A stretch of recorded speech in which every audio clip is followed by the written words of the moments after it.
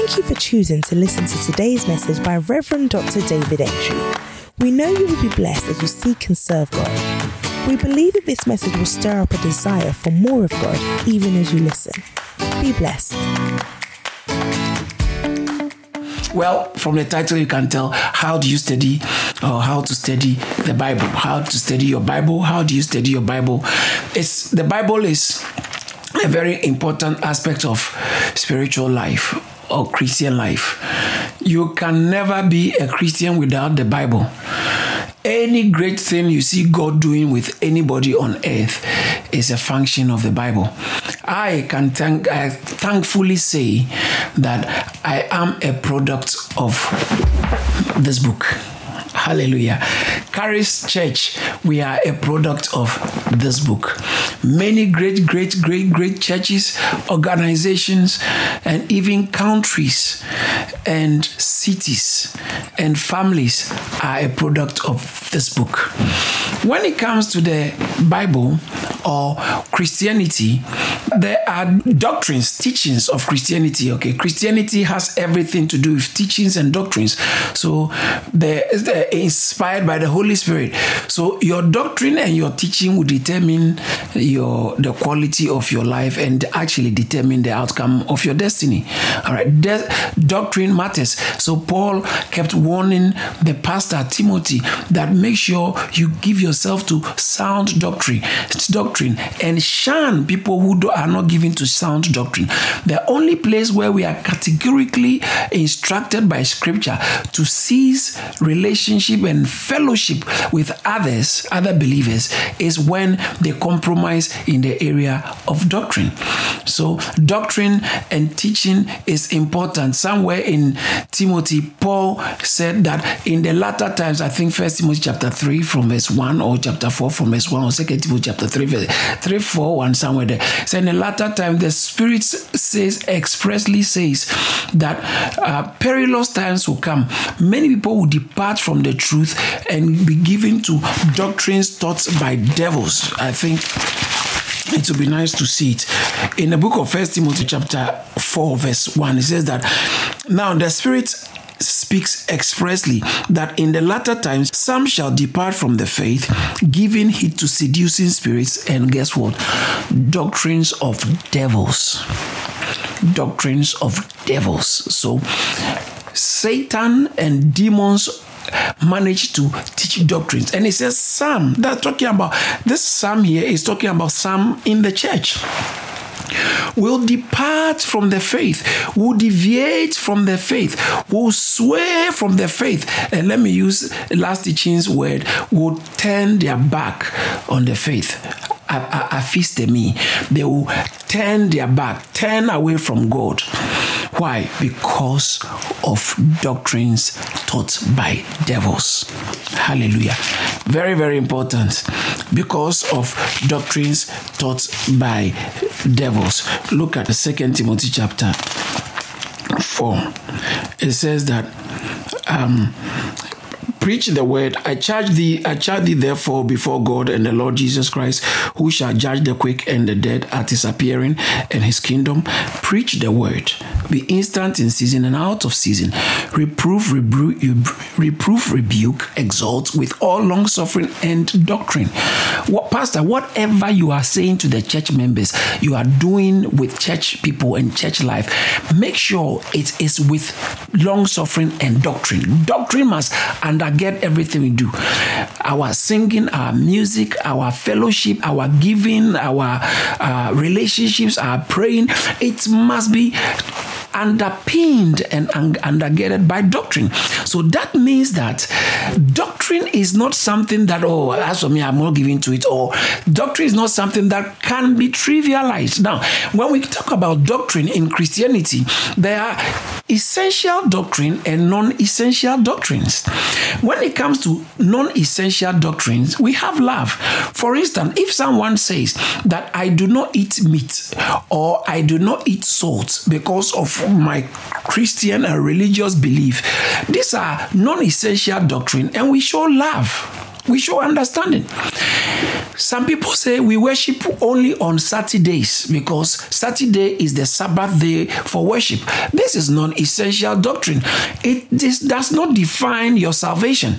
All right. So these are non-essential doctrines. Some people said, I don't believe in tongues. Others said, I do believe in tongues. Even some people said, we don't believe in miracles. Others said, we believe in miracles. Some people say infant baptism, which is pedo baptism. And others say, believer's baptism after you become a believer before you are baptized. Credo baptism. Is it pedo baptism or credo baptism? These things are non-essential doctrines, even though they matter and they are important and are taught by Scripture. They are non-essential. When it comes to non-essentials, we can show love. But when it comes to the essential doctrines, I cannot have fellowship with someone who is flouting or who is who differ with me when it comes to essential doctrines. For instance, what are some of the essential doctrines? That God is one, 3 in 1. Okay, God is one. That Jesus is the Son of God, truly man and truly God. He came to die for us. Born of the Holy Spirit, conceived of the Holy Spirit, born like the Apostles' Creed. I believe in the Lord. I believe in God, the Father Almighty, creator of heaven and earth. This is essential. If you don't believe God created the heaven and earth, it's a problem with your Christianity. Creator of heaven and earth, and in Jesus Christ, his only Son, our Lord, who was conceived by the Holy Spirit, born of the Virgin Mary, suffered under Pontius Pilate, was crucified, died and was buried. He descended into hell. The third day he rose again from the dead. He ascended into heaven and is seated at the right hand of God the Father Almighty. From thence he shall come to judge the living and the dead. I believe in the Holy Spirit, the holy universal church, the communion, that's the fellowship, the communion of saints, what we are doing. And when there's no lockdown, real fellowship, okay, is the communion of saints, the forgiveness of sins, the resurrection of the body, and life everlasting. These things are cardinal, essential doctrines of Christianity. But above all of them, if we are to rate the most essential doctrine of Christianity, listen to this, the most essential, the heavyweight, the most critical doctrine of Christianity is the Word of God. Being the Bible, being the pure, infallible, inerrant Word of God. Okay, the pure, infallible, inerrant Word of God, inerrant in its original. Okay, and it has the final authority on all subjects and matters it addresses. Okay, now that is essential doctrine. The most essential and critical of all Christian doctrines is the doctrine of the Bible being the Word of God.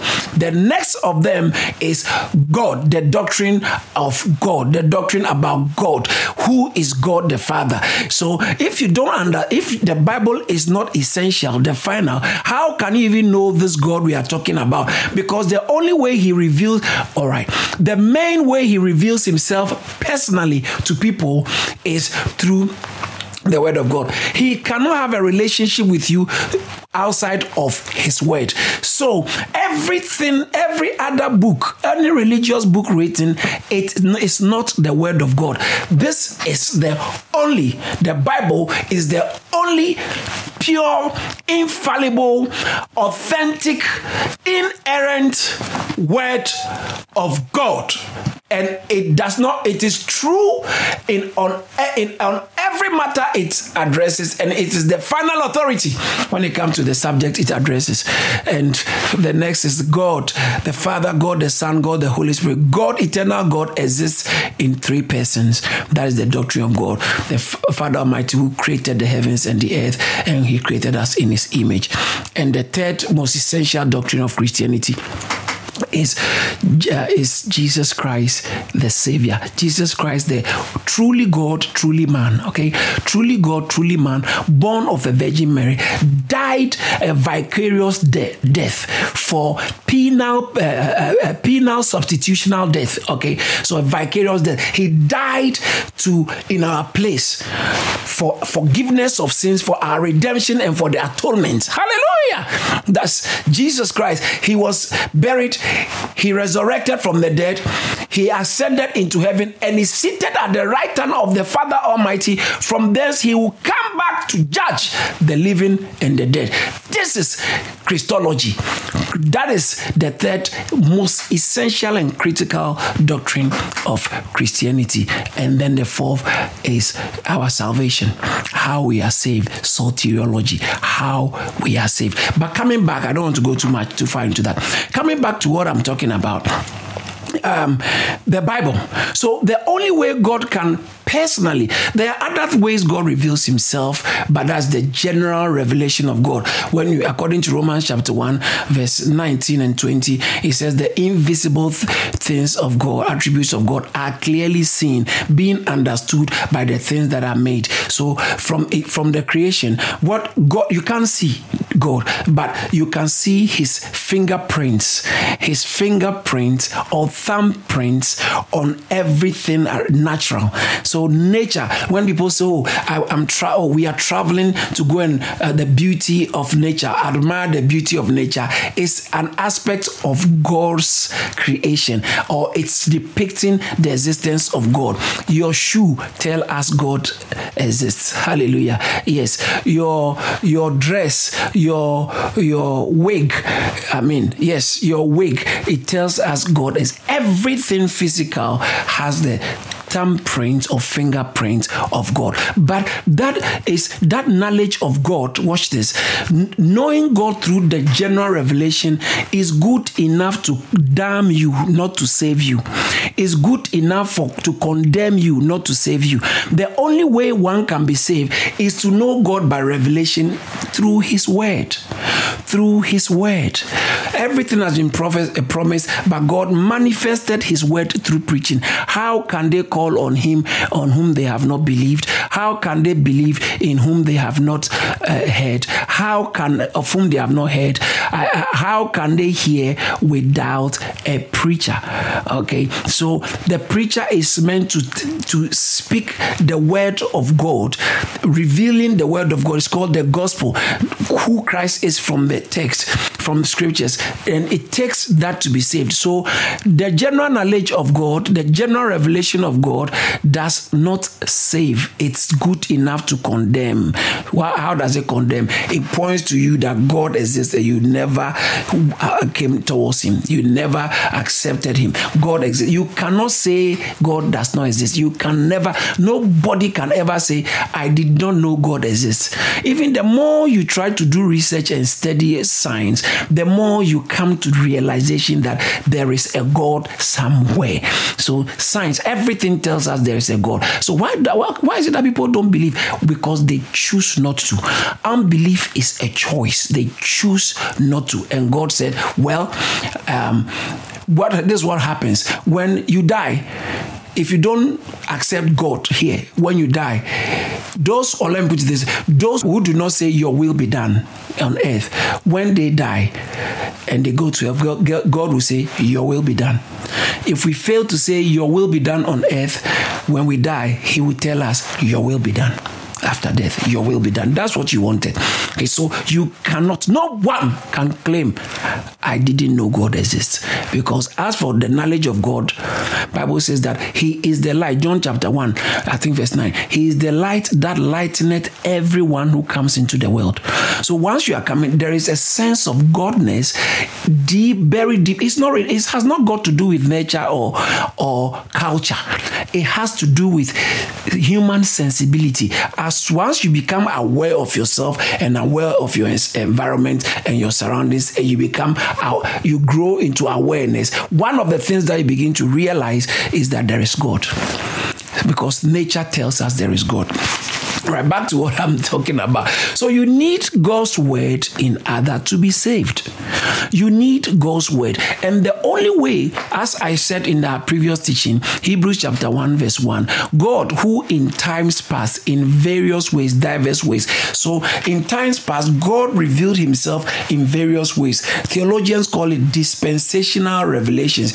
So there are different dispensations. Dispensation is like the government, how God related with his people at a certain point in time. So the way God is relating to humanity now is different from how he related to Adam, and different from how he related between Adam and Abraham, and which is different from how he related to the people of Israel when after they have been redeemed from bondage, which is different from how it's relating to us. So we have the dispensation of law. We are in the church age, the dispensation of grace. He's dealing with us based on the dispensation, the governmental dispensation of grace. That is important. So in time past, in various ways. So there are different ways God dealt with humanity in the past. That is why there are things he said they should do, which now you can't do. Those days, the walls of Jericho came down and everybody in Jericho, apart from Rahab and the people, perished. Why? Because that's how God was dealing with them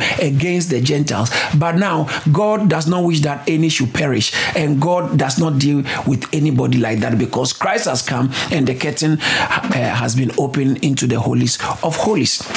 So God deals with us in dispensations. All right. So Hebrews chapter 1 verse 1 says that in times past, God dealt with our fathers, or spoke to our fathers in various ways by the prophets, but now in these days has spoken to us, in these last days has spoken to us, verse 2, by his Son, Jesus Christ. So who is appointed heir of all things. So he's speaking to us by Jesus Christ. And I mentioned in the previous teaching that God is a speaking God. He is always speaking. The only way God can be revealed is through his speaking. Once, if God does not speak, he remains a mystery. God remains a mystery in the absence of his speaking. When he speaks, he gets revealed. When he speaks, that's very important.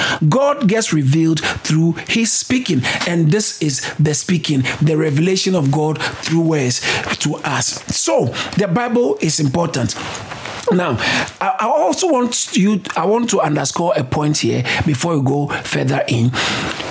Number one, the word Bible is translated from the Greek Biblia. Okay, Biblios, that's singular. Biblia, plural. Very important. So the word Bible was not translated from Biblios, but was translated from Biblia. Bible is a collection of books. In other words, it's a library. It's a library of 66 books. That's the Bible. The Bible is not just, let's say, a book per se. It is a collection of 66 books with various authors, different authors who lived, some of whom who lived of about 1,000 years apart, or 1,400 years apart from the other. Different backgrounds, different geographical location, different people. Some were kings, some were slaves, some were prisoners, some were fathers, some were merchants, some were poets, some were songwriters, some were butlers. Different people God used, but yet they all spoke one language. So the point I want to make here is that the Bible is a collection of books. Very important. So for instance, I would say, let's look at the book of Timothy, the book of Jeremiah, the book of Isaiah, because it's a book. Okay. Now, the next point I want us to underscore, understand, is this: that the Bible is the living word of God. Okay, the Bible is the living word of God. In 1 Peter chapter 1 verse 23, he said, we are born again by the incorruptible seed of God's word, which is living. So the word is living. It has life. It's alive. Okay, that is why every pastor and every preacher must let the Bible do speaking. So when we allow the the Bible to speak, it's only the words from God that has life. Other words don't have life. It's this word, the word of God is living.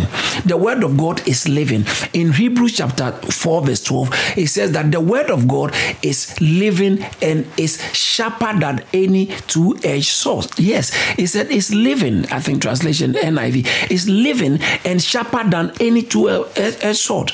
The word of God has life. It's living. It's living. It's the living word. But it's not only the living word, it's also the word of life. 1 John chapter 1 verse 1, it says that what we have seen from the beginning, that we declare of the word which our hands have handled, of the word of life. So the word is the word of life. In Philippians chapter 2 verse 16, it talks about the word being the word of life. It is the word of life. So, and in Ephesians chapter 1 verse 13, it also John chapter 6 verse 63, when the disciples, after Jesus preached a very powerful message, and some of the Bible says many of his disciples left him, and he asked the 12, are you also going to go? Verse 68, Peter said, to whom shall we go? You have got the words of life.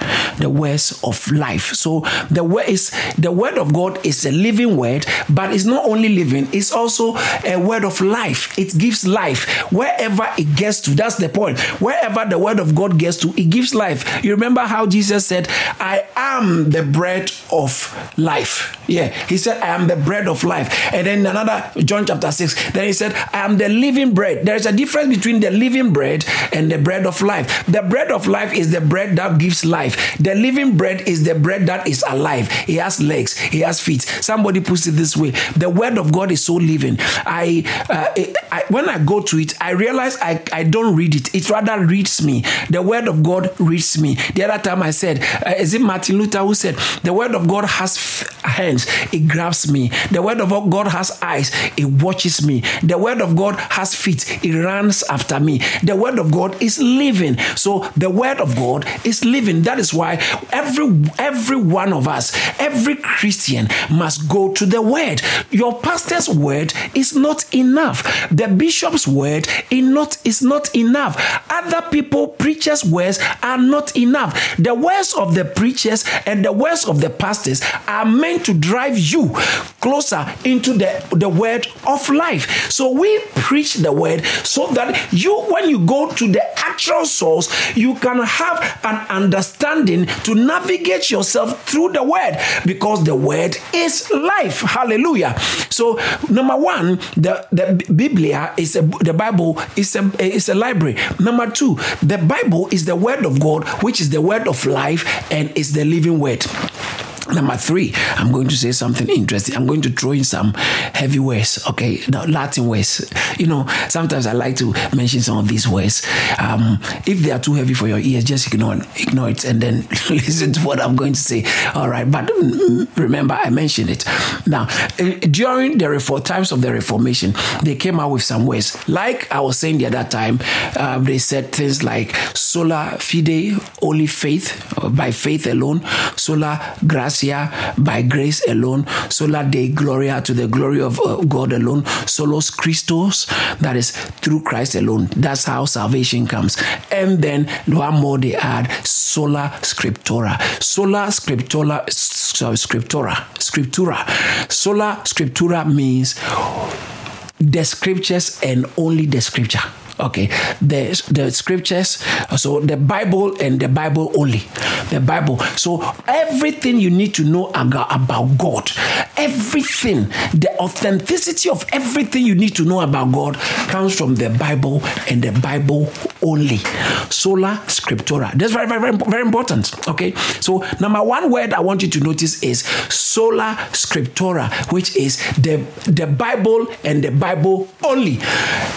Geographic books, history books, they might all be good. Extra biblical information are all good. But to know God salvifically, to know God truly for your salvation and for your deep relationship, it's the scripture and scripture alone. Other things might come in to support the scripture, not even preaching. Other things might come in to support the scripture, but is there. So that's why I said, whom we preach, Colossians chapter 1 verse 20. 8. Whom we preach, whom we declare, whom we proclaim. That's Christ. So the preaching of God's word must be the preaching of Christ. The preaching of God's word must be not the preaching of money, not the preaching of favor, breakthrough, prosperity. All those things are necessary and important and can be of God. However, the fundamental of all preaching is the preaching of Christ, the declaring of Christ, who is the word, the preaching of the word of God. So the angel told Peter, go and stand in the temple and tell the people the words of this life, the words of this life. Acts chapter 5 verse 20. Go and tell them they need to hear the words of this life. So it's a library and it's a living word. And guess what? The next point I want to make, these words are, as I said, sola scriptura. But they didn't only have sola scriptura. When it comes to the title I'm dealing with, sola scriptura, but we also have tota scriptura. Tota scriptura. What is tota scriptura? Tota scriptura means that the entire Bible, that is the Old and the New Testament in its entirety, was inspired. It's not like someone slept one day and then he said, I feel like writing something, and just wrote by their own selves, from themselves. No. Bible says in 2 Peter chapter 1, that verse 21, holy men of God were moved by the Holy Spirit. And in 2 Timothy chapter 3 verse 16, he said, all scripture, paragrapha, all scripture, that's the Hebrew, the Greek, paragrapha theonupsis, all scripture is God breathed it out, all scripture. So that the scholars, the theologians, the Christian theologians came up with this word, with this phrase, tota scriptura. So all scripture, tota scriptura, all scripture is given by God. It's very important. Don't let the devil's number one target is God's word. Guess what? When he came into the Garden of Eden, when the devil showed up, he showed up in human history. The first appearance of the devil, guess what, was to come and attack God's word. He said, has God really said? Has he indeed said?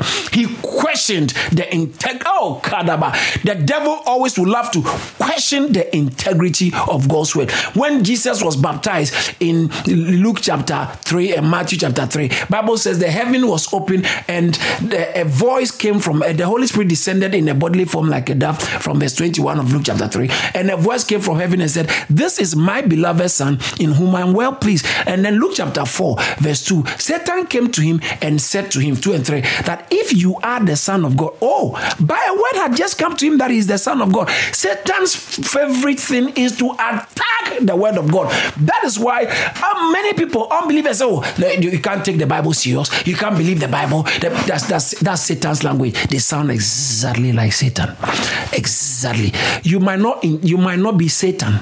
You might not be intentional to sound like Satan, but actually you are mimicking. You are just mimicking Satan. You are speaking on the behalf of Satan. Because Satan, his language is the word of God? No, don't believe this. God is lying. How can you tell me? How can you tell me this book? God, did God write it himself? How can you tell me this book came from God? How can you tell me it's the book of God? Most of the people, if the problem is many people who say they don't even believe the Bible have not actually taken their time to read the Bible. And number two, and many people who actually believe the Bible actually also don't read the Bible, have not been reading the Bible. That is the purpose of this lesson. That's why we have to challenge people to go back to your word. Go back, have a personal relationship with the Bible. Amen. So, tota scriptura. So we have sola scriptura, tota scriptura, which means the entirety of the Bible, both the Old and the New, is inspired. And then we have the analogia scriptura. Analogia, that's very important word. The analogy of scripture. Analogia scriptura. What does analogia scriptura mean? Analogia scriptura means that the Bible has harmony. Anything you see the Bible saying in Revelation or in 3 John is agrees with what is said in Genesis, Exodus, Leviticus. Every aspect of the Bible is the entire Bible is in total perfect unity and harmony. In other words, the Bible speaks with one voice. Somebody say, but the Bible contradicts itself. Prove to me, show me. See, most of the time when people say the Bible contradicts, I can even give you one scripture. In Proverbs chapter, I think 26, verse 4 and 5. I hope it will be a blessing to you. Proverbs chapter 26, verse 4 and 5 says that, answer not a fool according to his folly, lest thou be like him, like unto him. Do you see that? Answer not a fool according to his folly. When you are answering a fool, don't answer him according to his folly. Look at the next verse. It will surprise you. Answer a fool according to his folly. Is that not a contradiction? It looks like, the Bible is contradictive. How can he say, and answer not a fool? In Isaiah chapter 46, I think chapter 46 or so, it says that, or 54, from somewhere there, it says that, I am the Lord, the Lord who creates evil and good. Sometimes if you don't understand, when you are reading the Bible, I'll go into that in our next session, okay? The Bible has different genres, literary genres. So some is Proverbs, some is history, some is letters, some are songs, some are narratives. Okay, that's history. Some are apocalyptic. So if you are not careful, you have to know what book you are reading. If you are reading a poem, you don't read a poem like you read history. So, for instance, Proverbs, the book of Proverbs is Proverbs. It's not promise. Some people will take Proverbs as promise, but it's not a book of promise. And when we say Proverbs means that something that is generally true, but doesn't mean it's always specifically true. So a proverb is, for instance, more haste, less speed. That means that the more you are in a hurry, the more you may go slow. It's generally true, but it's not specifically always true. There are times you move faster and you're actually going fast. So that's Proverbs for you. So sometimes when you read a proverb, you must understand the context in which it's written. When we come to interpretation, I might go into that and touch a bit more of that. But coming back to what I'm saying, they will tell you the Bible contradicts itself. The Bible is the analogy of scripture. So analogia scriptura. It's one way. It speaks with one voice. There's no part of the Bible that contradicts any part of the Bible. It speaks with one word. And then the final word I want to mention, the final phrase. So the first Latin phrase is sola scriptura, and second one tota scriptura, third one analogia scriptura. Are you ready for the fourth one? That's quite a mouthful. Okay, it is spiritualia spiritualite examinatu. Spiritual. I knew to be heavy. Spiritualia spiritualite examinatu. Spiritualia spiritualite examinatu. What is the meaning? Very important meaning. The meaning is the Bible can only be understood by someone whose spirit is open to God with reverence. The Bible can only be understood. So it's not everybody who I read the Bible, I didn't get it. Yes, because the Bible can only be understood, and I'll keep coming to some of these ways, okay, in our teaching. The Bible can only be understood by somebody whose spirit is open to God with reverence, with awe, with reverence. I'm not coming to the Bible to come and find fault and challenge it. You won't find anything. You won't understand it. I'm coming to look for God. I'm coming, God, speak to me. I want God to speak to me. So number one principle of studying your Bible, when you want to study the Bible, when you want to get grasp to the grips of the Bible, is to approach it. Okay, approach it with spiritualia spiritualize examinatu. Spiritualia spiritualite examinatu, which is the only one. The Bible can only be understood by someone whose spirit is open to God with reverence.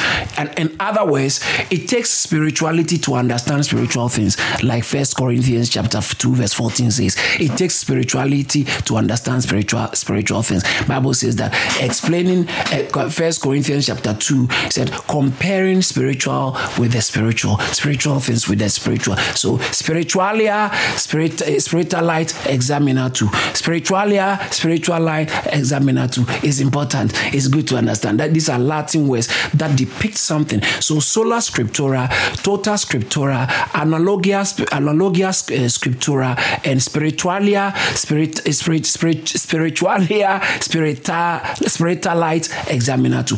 These are important words to understand when it comes to approaching the scriptures and wanting to go further into the word of God. It's important. And so the Bible is a library. The Bible is the living word.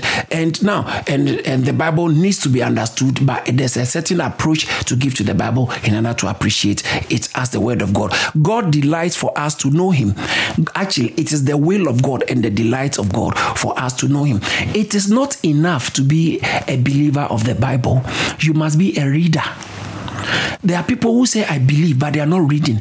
You see, if you misunderstand the Bible, it's almost putting you in the category of not believing. Because when you believe, what do you believe? Bible says that these things are written that you will believe. So these things are written that we believe. These things are written, John chapter 20, verse 29, 30, 31. These things are written that you will believe. So you have to know what is written in order to believe. Don't just be a believer. Don't just be a Bible believer. Be a Bible believer who is a Bible reader. And as you become a Bible reader, your reading of Bible and understanding the Bible with that principle, spiritualia, spiritualite, examiner 2. As you read the Bible with a spiritual approach, open-hearted reverence to God, guess what? You begin to get greater insights and get closer to God, because they that know their God shall be strong, and you have to know him.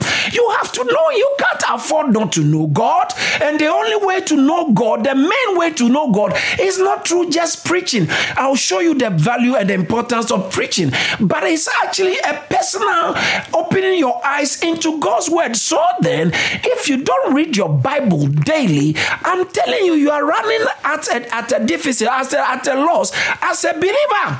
It will affect the quality of your belief, because the quality of your insight and understanding into scripture is minimal. So God always wants us to know him through his word. When you come to the Bible, one of the things you also have to understand is this Bible was not written yesterday. So you will not see the Bible talking about internet, talking about mobile phones, talking about telephones, talking about aeroplanes, helicopters, and guess what, whatever, television. All right. The Bible won't talk about those things because they are foreign to the Bible. So in other words, the Bible is actually foreign, it's alien to us. I'll explain it. The things written in the Bible were written many years. We are talking about some of it is about 3,000, 4,000 years ago. That is very remote from us. In a land that is from where I'm preaching. I'm reaching from United Kingdom, London. And Israel is thousands of miles away or kilometers away. Israel is very far from here. And the Bible was written in somewhere that far. So it's like it's so remote from me. The language, and then in a language, originally in a language that is very foreign to me. So it looks like the people are foreign, the customs are foreign, the geography of the Bible is foreign, the history of the Bible is foreign, the language of the Bible is foreign, and yet I have to understand, I have to get closer to go through it. So it requires a bit of work. And so that means that to study your Bible, there must be a principles guiding your studies of Bible, because it is easy for people to, in theological circles, I've mentioned it before, it's called eisegesis, to read into the text what you want the text to say. Whilst exegesis is to read out of the text, not adding to it. You are just reading what the Bible is saying. That is exegesis. And there are a lot of people who are doing dishonest exegesis. They are reading what the Bible actually is not saying and just twisting words. And it's easy to make the Bible, watch this, it can be kind of easy to make the Bible say what you want it to say. So dishonest exegesis. There's something theologians call atomism. Atomism is where it's just like an atom. You pick a text and you see that's what it says, and then you run with it in spite of whatever any other thing will say. This is what that I found in the Bible. But have you read it in light of other contexts? For instance, in 1 Corinthians chapter 15 verse 29, it says that baptizing for the dead. Okay, the dead be baptized, or baptizing for the dead. It doesn't mean someone dies and another person can be baptized on their behalf. So you may see that and say, oh yeah, that's what it says. Well, I can get my uncle, my grandfather who died, who wasn't born again, someone get baptized for. No, that's not what it's saying. So if you take it out of context, you are that's what we call the atomism. You are atomizing the scripture, or atomism. You are taking it out of context, make it a stand-alone something and run with it. And that is a dangerous precedent. You always have to read the Bible bearing in mind that it has a theme and somebody wrote it. So it's called the author of the Bible. There are two authors of the Bible. The first author is with small a. The main author is a capital A, which is God. So God authored his word through human agents. Remember 2 Peter chapter 1 verse 21. Holy men were carried by the Spirit of God. They were moved by the Spirit of God. So the Bible was written by God through human instruments, through human agents for men. Okay, like Jesus, God came in the form of a man to reach out to man. So his word also was given to man through men. That is very important. So when you hear people say, but some people wrote it, King James is a crook and all that, don't mind them. Let's just approach the word of God with integrity. So as I said, people would pick a text and then run with it and say, no, that's it. No, you can't do that. If you read the scripture or atomizing, okay, if you do that kind of thing, what happens is that you are if you read the scripture with atomism, what happens is that you are undermining the entirety of scripture, because you can't take one and say that is it. Meanwhile, there's a scripture, other scriptures say something that is not necessarily the same. So that means that this cannot mean what you are trying to run with. All right. So that is why we had to understand the apologia scriptura. That means that the scripture is the harmony of scripture. It speaks with one voice. So if you are reading something and you are thinking this is what it's saying, it's not what does. It can't mean that, because it contradicts other ones. So if this one is saying that, then that means this is not what the scripture is meaning. Read it within the context. I think this is very important. That's what people do. And they begin to take the scripture out of context and run with all kinds of things. So it's important that every believer will lay hold of the scripture or come to grips with what the scripture is saying. You will not understand everything in a day. It takes time. According to Isaiah chapter 28, verse, I think 8, 9, 10, it's a precept upon precept. Here a little, there a little, precept upon precept, precept upon precept. Gradually, as I said the other time, I heard that George Washington, former president of America, said that when you read the Bible, just gather as much as you can get, and the rest you can't get it, accept it by faith. Accept it by faith. But what happens is that, does that mean what you didn't understand doesn't have a meaning? Every word in the Bible has a meaning. May I say this before I continue to bring things to a close? Remember that the Bible may have 10,000 applications, but certainly only one meaning. Okay, so every verse of the Bible might have 10,000 applications. You can apply it in 10,000 ways, but certainly the meaning is one. So when the Bible says, "For God so loved the world," what does it mean by that? It means exactly what it said. For God so loved the world, and nothing else. Nothing else. There are some things called allegorization of Scripture. Oh, I reading Scripture with analogy, trying to read deeper spiritual meaning more than, like I said the other time, I don't think I've said it yet on this platform, where somebody was studying the Bible, was trying to study the Bible, and then he was reading a commentary, and in Songs of Solomon, chapter 1, there's a place where it says that he put his head, my beloved put his head in between my breasts, and the commentator said, the in between my breasts, the breast means the Old and the New Testament, and my beloved puts his head in between my breast means he put his head in between the Old and the... Come on, no, that's not what it means. It actually means he lay his head on my breast. So when you are reading poetry or you are reading songs, read it like songs. Okay, it's not didactic or it's not instructive. It is songs. I'll go into that later. But so we have to understand that the Bible can have 10,000 applications, but it's certainly every word, every verse of the Bible has one meaning. Let me just. I'll be ending very soon. Let me just mention to you as well that how to grasp the word of God. Now, you see, if I hold the Bible with my finger, how easy is it for you to snatch it, for someone to snatch it from my hands? It's very easy. Very, very easy. Simple. All you have to do, you don't even have to snatch it. You have to just take it. Yeah. I'm holding it like this with one finger. You just take it. Okay, how about if I'm holding it with two fingers? It might be a bit easy, but it will not be as easy as when I'm holding one finger. What if I add three? I'm holding with three fingers.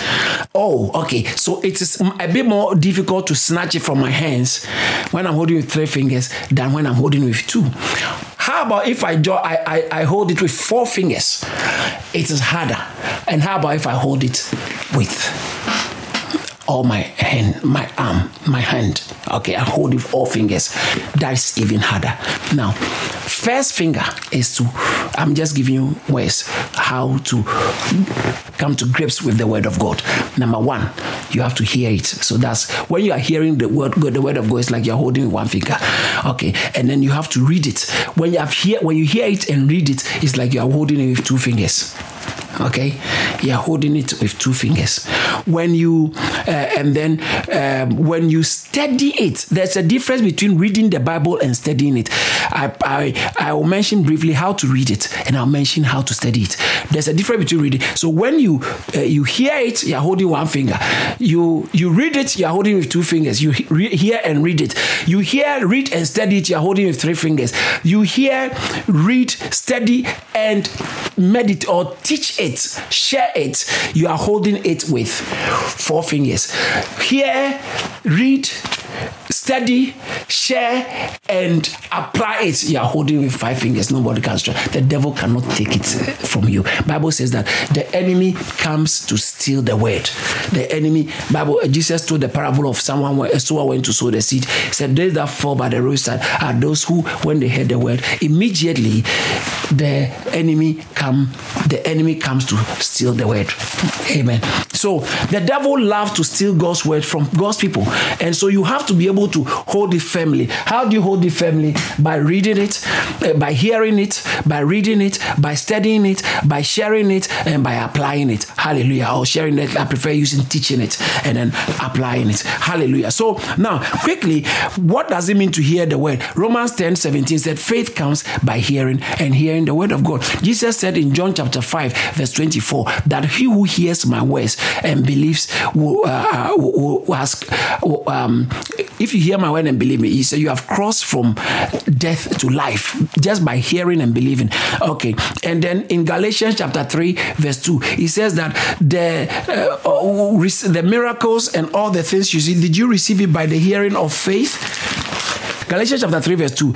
This only would I learn of you. Receive ye the Spirit by the works of the law or by the hearing of faith. Hearing is important. Verse 5, it said, but he therefore that ministers to you the Spirit and works miracle amongst you, does he doeth he it by the works of the law or by the hearing of faith? So hearing, faith comes by hearing. Ephesians chapter 1, verse 13, it talks about how we are sealed with the Holy Spirit. When we heard it said, and in whom ye also trusted, after that ye heard the word of truth, the gospel of your salvation. After ye heard. So hearing plays a role. When you hear God's word, it has what it does for you. And if I were you, now in fact, here talking about hearing of the preaching, but hearing God's word is important. Nowadays, thank God for technology. You can have the Bible.